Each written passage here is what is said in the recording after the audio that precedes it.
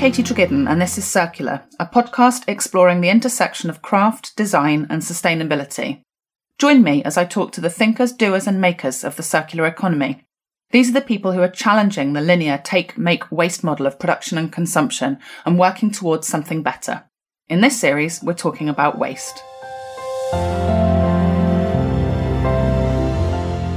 I worked with a friend of mine who's also at the time was studying the furniture degree that we were doing, called Ronald. And he went to go and choose a chair, and I brought a chair for him. My chair was from someone that I'd known really well, but he was a bit of a naughty boy. So I think what was interesting about that chair was that chair had seen and had been experienced and immersed in so many sort of, legal activities. So that was interesting for me, that chair in that context. And then this other guy, my friend Ronald, who worked in a pub, and he got this chair from a pub, and again, a pub is in a different environment. So these two chairs from who's been in sort of different worlds coming together to form a new identity blew my mind away.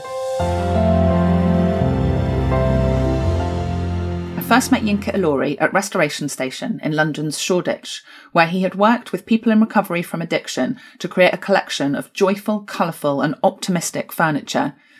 Yinka is a London-based artist who specialises in storytelling by fusing his British and Nigerian heritage to create new narratives in contemporary design. He began his practice in 2011, upcycling vintage furniture inspired by traditional Nigerian parables and West African fabrics that surrounded him as a child.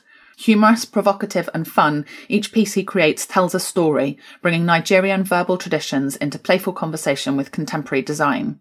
He established his eponymous studio in 2017 following a successful pitch to transform the Thessaly Road Bridge, and now employs a team of colour-obsessed architects and designers with whom he is taking on increasingly large-scale architectural and interior design projects. The studio continues to experiment with the relationship between form and function, with an output that sits between traditional divisions of art and design. To borrow a phrase from our mutual friend Sabine Zettler, he is also one of my favourite humans. Tell me a little bit about your childhood and what role both creativity and the idea of waste or reuse played when you were growing up. So I grew up in a sort of, a big sort of council estate in North London. And, my parents, were born and raised in Nigeria. So, from a young age, I was, introduced to so much culture and identity in an area that was, working class kind of environment. So we had to make the best of what we have. So, we weren't buying Nike trainers every week or every month.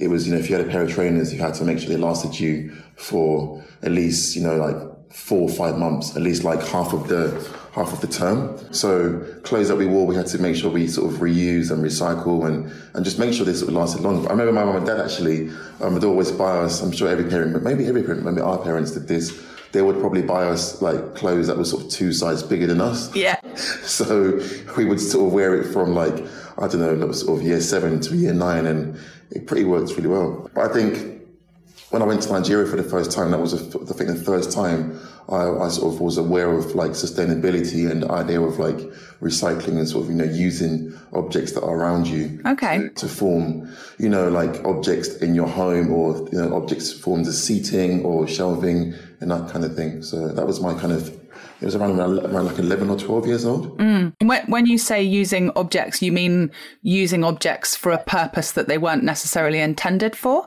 Yeah, exactly. So people would maybe use, let's say, concrete blocks as and build them up as seating, or maybe people would sort of use, old fabrics that they used to sort of wear as upholstery. Right. So just the idea of old tires, you'd see children sort of using old tires that they might, that you might see in a village or my parents' village, and then use them as forms of play or as forms of seating. So that was interesting to sort of see how, people were able to sort of use everyday objects around them and sort of recycle them to use them, as part of, as design objects, So, yeah. And that idea of kind of adaptive reuse, I think, is fascinating. Yeah.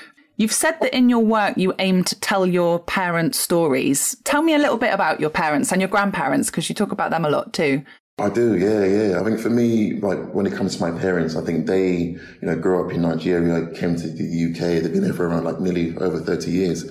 So I think one of the things I've always sort of found like fascinating, and also like there was also a bit of jealousy coming from my parents, was that they were born in Nigeria, so they had so much kind of culture and that they were always sort of telling us about, and I never could really connect with those stories because I didn't grow up in Nigeria, but it always sounded so special, so I don't know, just so really meaningful and powerful, and sometimes when someone's sort of telling you a story, it's hard for you to kind of relive that story unless you experienced it.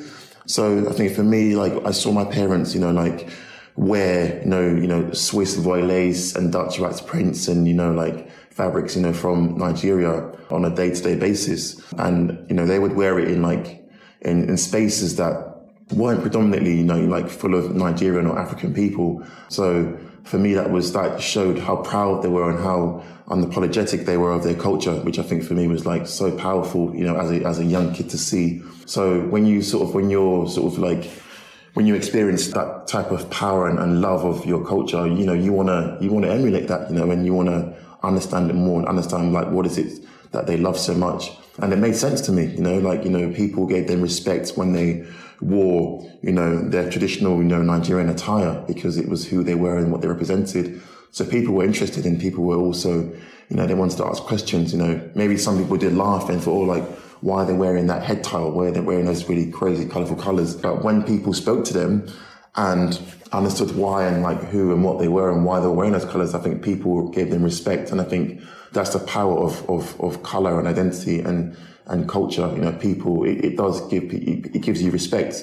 And I think that's one of the things I think I wanted to try to, bring through into my work. Yeah. That's wonderful. And I love the things we learn from watching our parents rather than necessarily the things they tell us to do. There's a sort of, there are embodied behaviours, I think, that we learn from our families in that way. Yes, I totally agree. I think, I grew up in a really sort of strict Nigerian household. So we were taught, taught, our sort of cultural values like really early on from when we were like born. And that sort of, went down from like respecting your eldest and, going to church and, like getting an education. And then also, like not being in trouble with the police and not, doing all the wrong things that, like that was around us. Cause, in my environment, there weren't a lot of positive role models. My only role models were my siblings and my parents and, a few family friends and cousins. But, when you sort of leave home and you go to school, you're like, you experience a different world on that walk to school.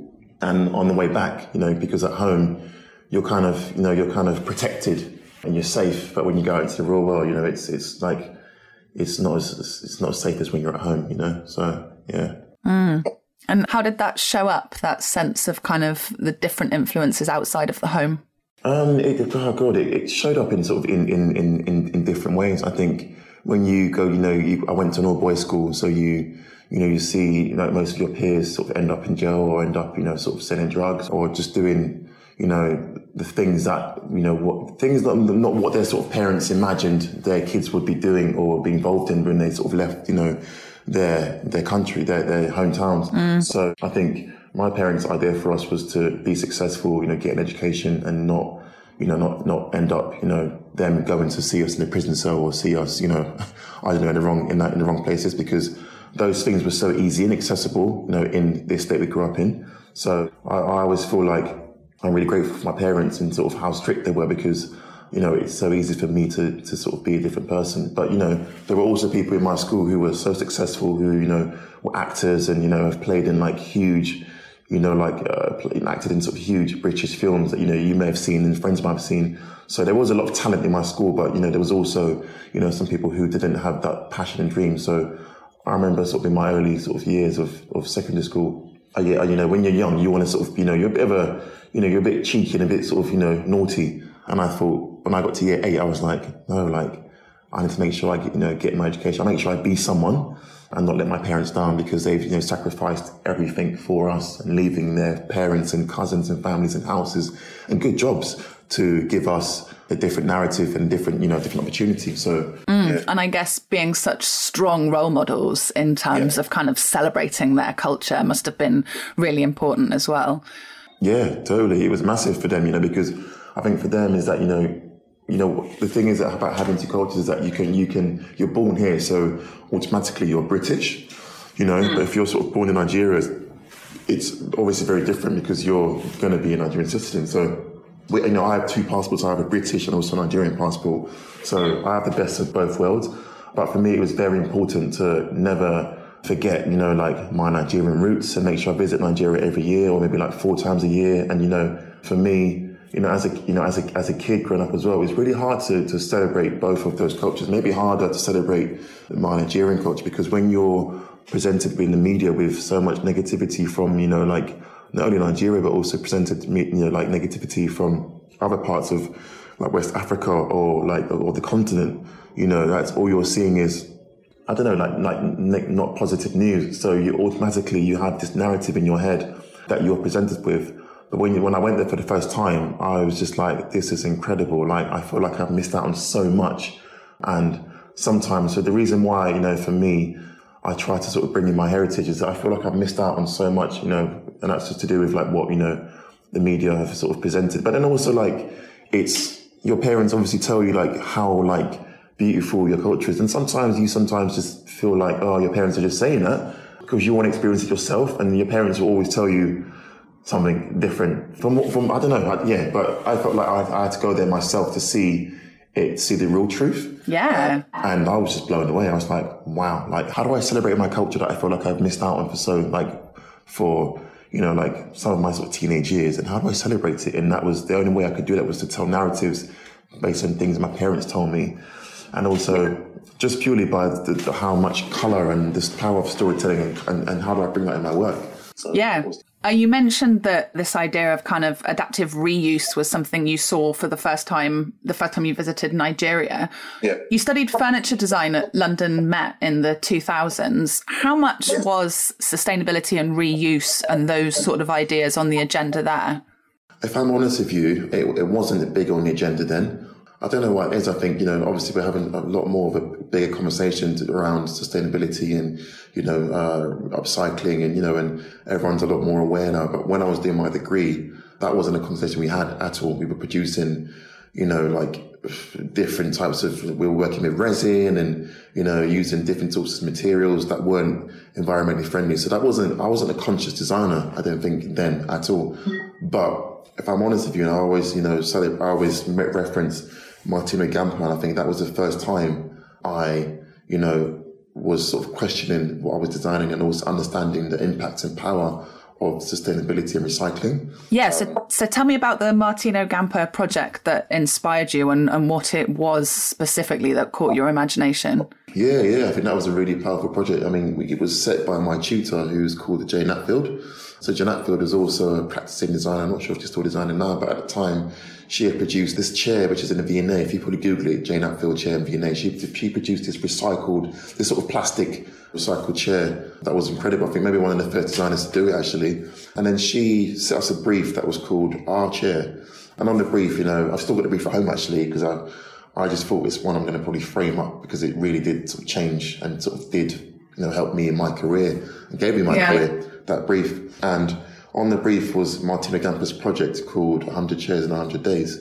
So, the brief was to, go and find 2 objects and you had to redesign this object, both objects, but you had to use every component in this, in these chairs to create a new narrative and give it a new function. And at the time I thought, how the hell am I going to do that? And I thought, this is impossible. But I worked with a friend of mine who's also at the time was studying the furniture degree that we were doing, called Ronald.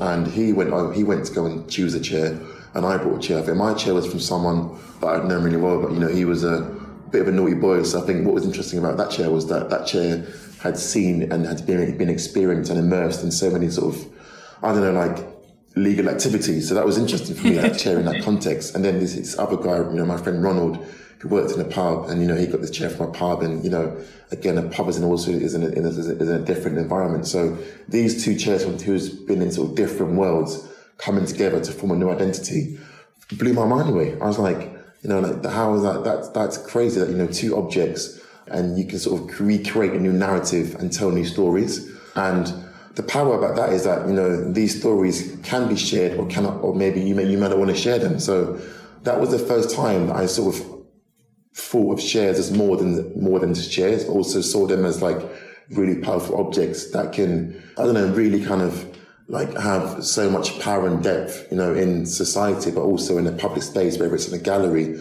or an exhibition environment. And it also allows, you know, users to, I don't know, sort of experience an object in a very different way than an object that's been sort of mass produced on, I don't know, 100 or 2 or maybe more, 1,000 times than this kind of one-off piece that's been, you know, like sourced from a place that, you know, you may not be ever to kind of go to or never experienced, but I'm giving you the opportunity to kind of experience a chair in a sort of different context. I have to say, I think that book was the first design book I ever bought. So I'm with you on the power of Martino Gamba and his 100 chairs. So powerful.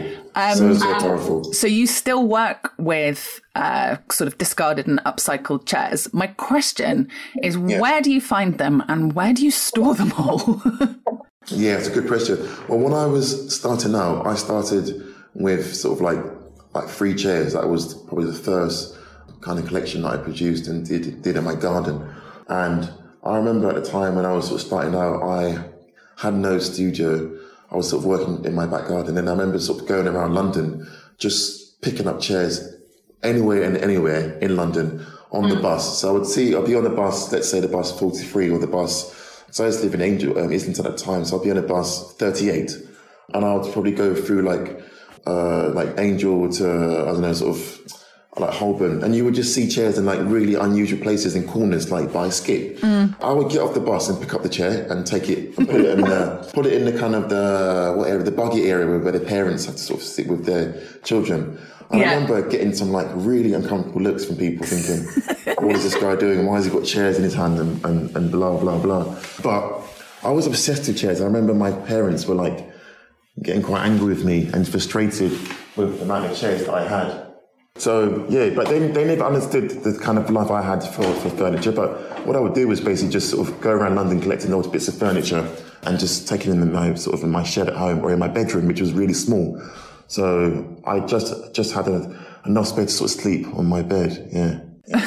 Amazing. I've got this lovely image of you, kind of barely enough space to sleep because your space is piled up with chairs. I was obsessed. And tell me what process they go through to turn into your collections. What do you do to them to turn them from these sort of discarded chairs to the beautiful, colourful collections that you make with them? Sure, yeah. So my process is probably very different from like how we were taught in school. And when I went to university, we would sort of always talk to sort of sketch an idea and sort of like develop the process based on the sketch. But my way of working has changed especially when I work with upcycled furniture and the objects that I find. And my process starts with sort of like buying these 2 bits of furniture, buying how many I buy anyway. And then what I do is I sort of deconstruct the chair in my head. So as I'm walking into the studio, as I'm in the studio, I'm already sort of like dismantling the chair. Imagine you're designing a piece of furniture and you have this kind of isometric view that's exploded of all the kind of components. I don't know if you can sort of visualize it, but that's how I work, how my head works. And I'm sort of breaking the legs and the back and everything else into sections. So when I do that, then I go back to paper and then I go back to sort of 3D modeling and then start to design it. But I always try to avoid sketching any kind of concept because I feel like if I sketch the idea, I always feel like I put pressure on myself and feel like, okay, that's what you've produced as a sketch. You have to design it and make it now. Whereas if I'm making mistakes as I go, I always feel the mistakes that I've made mistakes along my way in my career, in my designs. And they have been the most beautiful things that have come out of my process, the mistakes. So I think, my process is basically sort of coming into the studio, sort of drawing it in my head. And then whatever I've sort of drawn in my head is what I try to sort of like create. And if I make mistakes along the way, then that's fine. So that's the first process. The second process is trying to understand the narrative and what kind of parable that I would like to sort of tell. So it kind of works hand in hand with the parable. The parable might be about love or identity or about, like jealousy and about greed. And these are all to do with my upbringing and heritage. And these are things my parents told us when we were kids, these Nigerian parables. So it sort of works hand in hand together. I think I'd probably start off with the parable first of all, and then head into the construction process of what I want to say in this piece. And then the fabric comes in, and then the colours come in. So it's all like a kind of like, imagine making like jollof rice. And then you've got the rice, you got the seasoning, you've got the Maggi sauce, you've got the Scotch bonnets, and then you mix the pot. So that's what it's like. That is a good comparison. It's like making jollof rice, yeah. I like that analogy. After the break, Yinka tells me why a charity collaboration with Restoration Station is the most meaningful project he's ever worked on, how his colour palace was repurposed into planter kits for school children, and why he now has reuse and legacy written into his contract.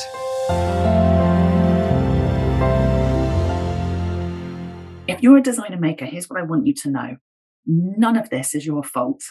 Climate change, ocean acidification, falling biodiversity levels, none of it. But you do get to be part of the solution. And the best part, that gets to be creative, collaborative, and filled with wide-eyed curiosity. Remember that? Visit katietragidden.com/membership and leave your eco-guilt at the door. Find a community of fellow travellers, clear, actionable steps you can take today, and all the support you need to join the circular economy. Visit katietragidden.com/membership. I'll see you there.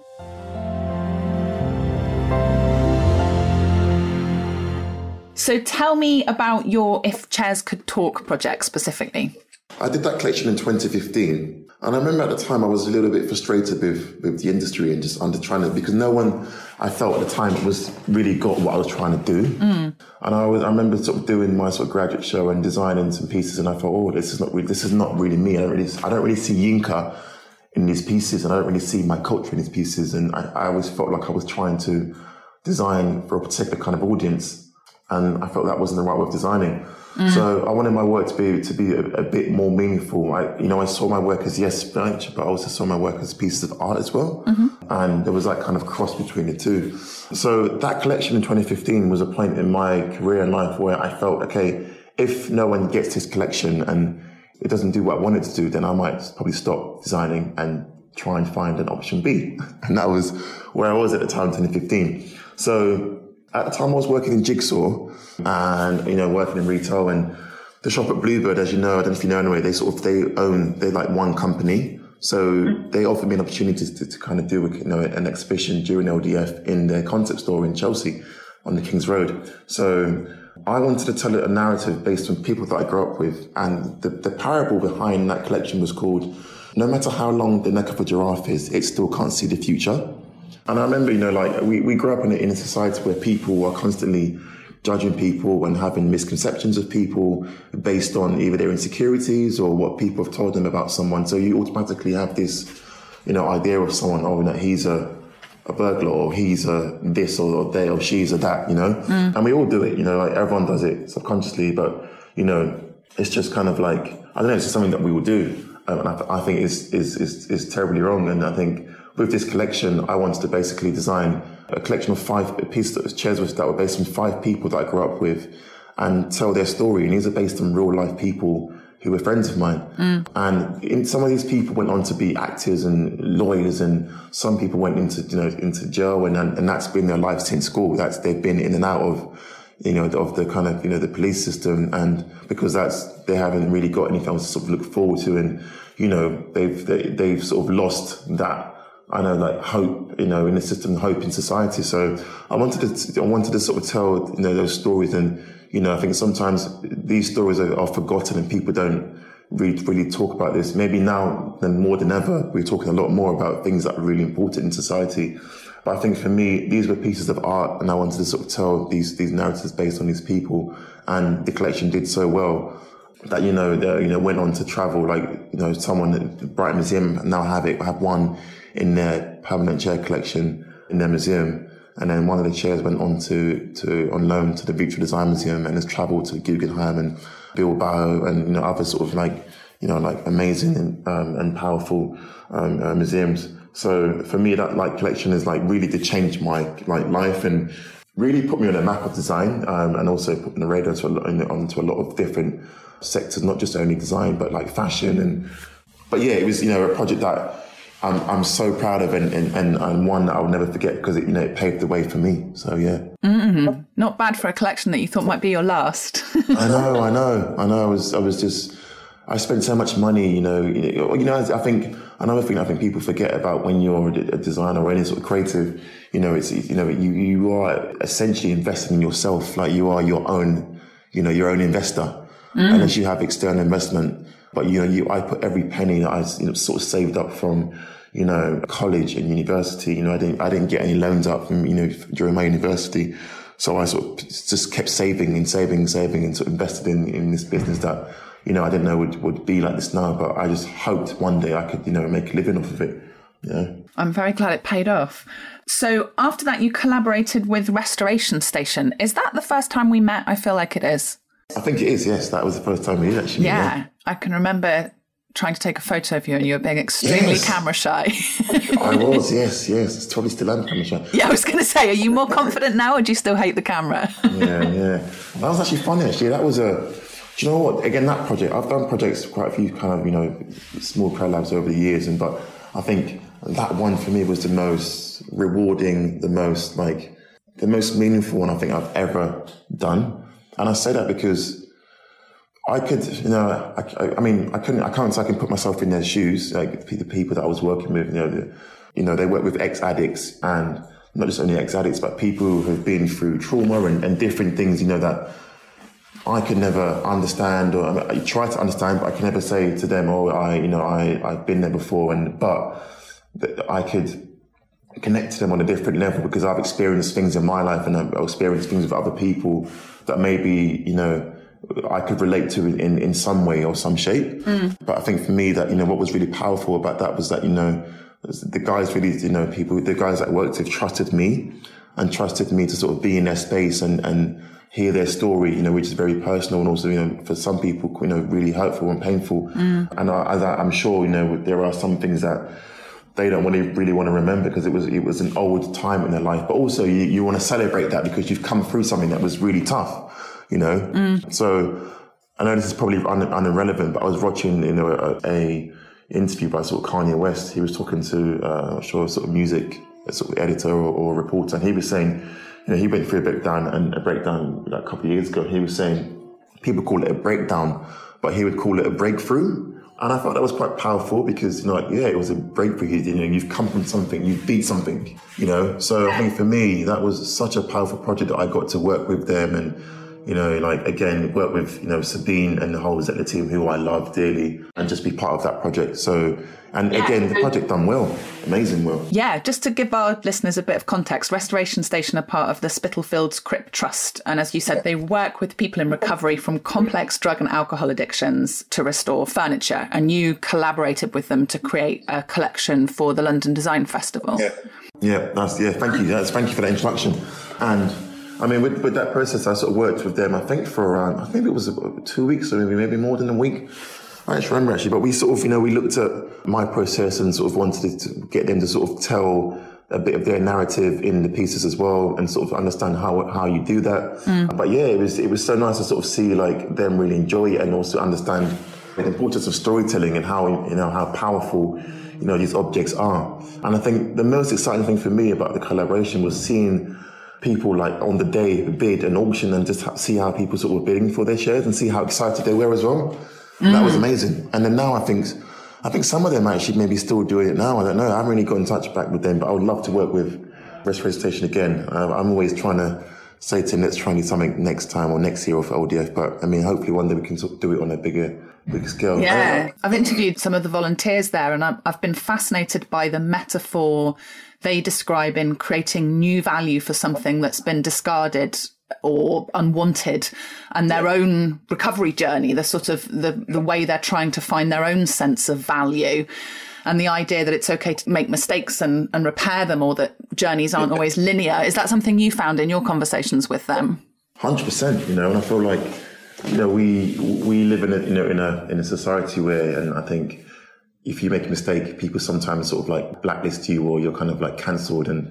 But I feel like, with friends I grew up with and places that I grew up in, that hasn't always been the case, and that shouldn't be the case, But yeah, I feel like there are some similarities in, things that I've experienced and things that we spoke about when we were sort of doing the workshops, that, you know, that you can make mistakes and you can change your life around and you can, fix mistakes. Nothing isn't unfixable. Like, things are fixable. And I think that's something, that when I'm working, I'm always remembered. I always remember myself to allow myself to make mistakes because, in the studio, we make mistakes. I'm never really angry with people because, like, we're human. Like, that's like what's the beauty. We can make mistakes and we can fix them. We can make things better. So yeah. And as you say, often some of the most beautiful outcomes come from mistakes. Totally. So I always kind of encourage my team and I encourage myself to make mistakes. I don't really understand the idea of perfection. Like, what is perfection? Like, I've never really haven't found perfection. I don't know if I'll ever find perfection. So I try to, appreciate the imperfections that life, provides and gives us, and just try and make the world a better place. That's all we can do. Nothing's ever going to be perfect. I don't think, is it possible to find perfection? I don't know. And it's about, as you say, kind of care and repair and giving people and things a second chance. Yeah, totally. And I've seen it, so many friends, and I think it just depends on what the second chance is. There are some things that, is based around the sort of long conversation and understanding. But again, I'm always for second chances and understanding and the willingness to sort of learn and listen and, but I'm very all for second chances. Now, I might be stretching this metaphor here, but do you think there's something in the notion that if we treat the objects and the materials around us with more care, we're treating ourselves with more care as well? The idea that we don't need to save the planet as much as we need to save ourselves.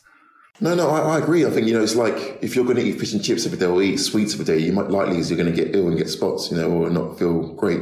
So I think, if we, try to, I'm still learning. I try and do as much as I can when it comes to recycling or putting the waste, or putting the cardboard boxes and plastic in a recycling bin. I get it wrong sometimes. We're human, But I think as long as we try and do our bit for the environment, then we're going to definitely live in a better place, and that will, we get to breathe, better air and I don't know. I love walking. I remember, during lockdown when it was where you couldn't, no one was driving and no one was really out and about.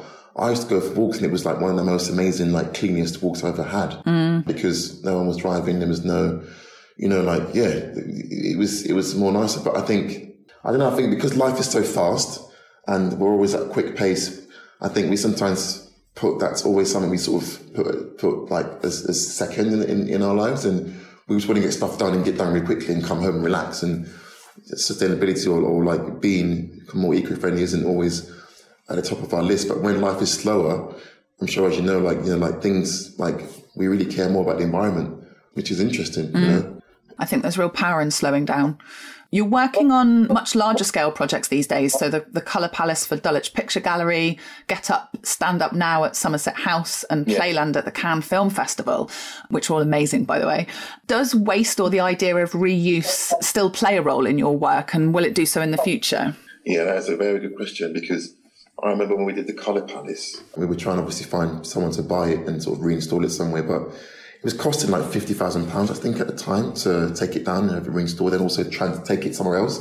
It's a lot of money, for the installation and transportation. So what happened was that these architects, they took the Colour Palace and then they took the sort of the cladding, the sort of timber slats, and redesigned them into sort of plant beds for schools, which is really interesting actually. And so they sort of provided this sort of DIY kit for the kids in the schools to build their own sort of plant bed in the schools. So not only was it did we recycle, but then also it became quite educational, that they sort of, because you sometimes find in schools D&T is quite boring. All you make is a box or a clock, or I don't know. It's not really exciting, but the fact that this Colour Palace has the legacy continues, it's grown into something else. So that's quite nice. It has a longer legacy.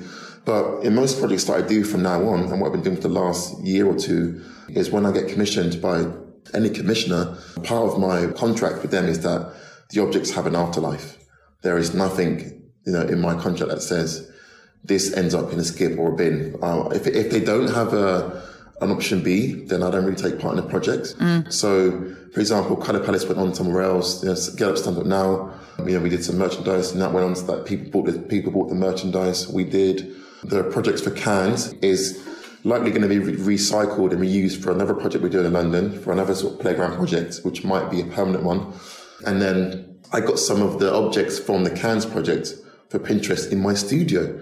So I've got a mini kind of playground in my office. Yeah, it was a fun time. So I try to, make sure that when I do projects that are really big and it's very production heavy, that we understand that we need to find a sort of, a solution for these objects and there's an afterlife. So it's something I'm really very conscious about that now. I think so many people are making things from kind of reused or recycled materials, but they're not thinking about the afterlife. And I think that's so important at the point of design to think about what happens afterwards. Yeah, no, I agree. And I think that which I find tough as well is that obviously, with things that are, working with recycled materials, whether it's from people like Smile Plastics or Durap or who else makes recycled plastic or materials, is that they can be quite expensive. And I think sometimes, the clients don't really want to pay, for those recycled materials. But I think, you're right. It's also really important to kind of consider the afterlife of these materials or these objects, because it's like the process of the idea of using recycled materials is then sort of wasted when you sort of thrown it away, or there's no kind of option B. Yeah, absolutely. There's no point really. So what do you think the future holds? Are you hopeful? I'm very hopeful. Yeah, I think it's been a crazy few months. I'm very hopeful for the future, not just only in design. I think design, fashion. I think also if you look at fashion as well, I think they've got something that they need to look at how, because they're not the most sustainable industry as well, but I feel like, things are going to be a lot slower. I mean, there won't be any sort of fashion shows. I'm hearing people are not going to be producing collections as quick as they used to produce collections, so I'm hopeful for our society, the world we live in. And I'm actually for the first time ever really hopeful and excited, because the conversations and the kind of chats I'm having now with people now are really positive, empowering, and they feel fair. So I'm excited for the future. Good. That's good to know. Thank you so much, Yinka. It's been an absolute pleasure talking to you. Do you know what? I've done these before, and you've asked some good questions, really made me think. So thank you for this. My pleasure. If you enjoyed this episode of Circular with Katie Tregiddon, can I ask you to leave a review and perhaps even hit the subscribe button? Those two actions really help other people to find the podcast, so I would be very grateful. Thank you. Thank you to Yinka Ilori, Gordon Barker for the edit, October Communications for marketing support, Sound Compound for the music, and to you for joining me. You've been listening to Circular with Katie Tregiddon.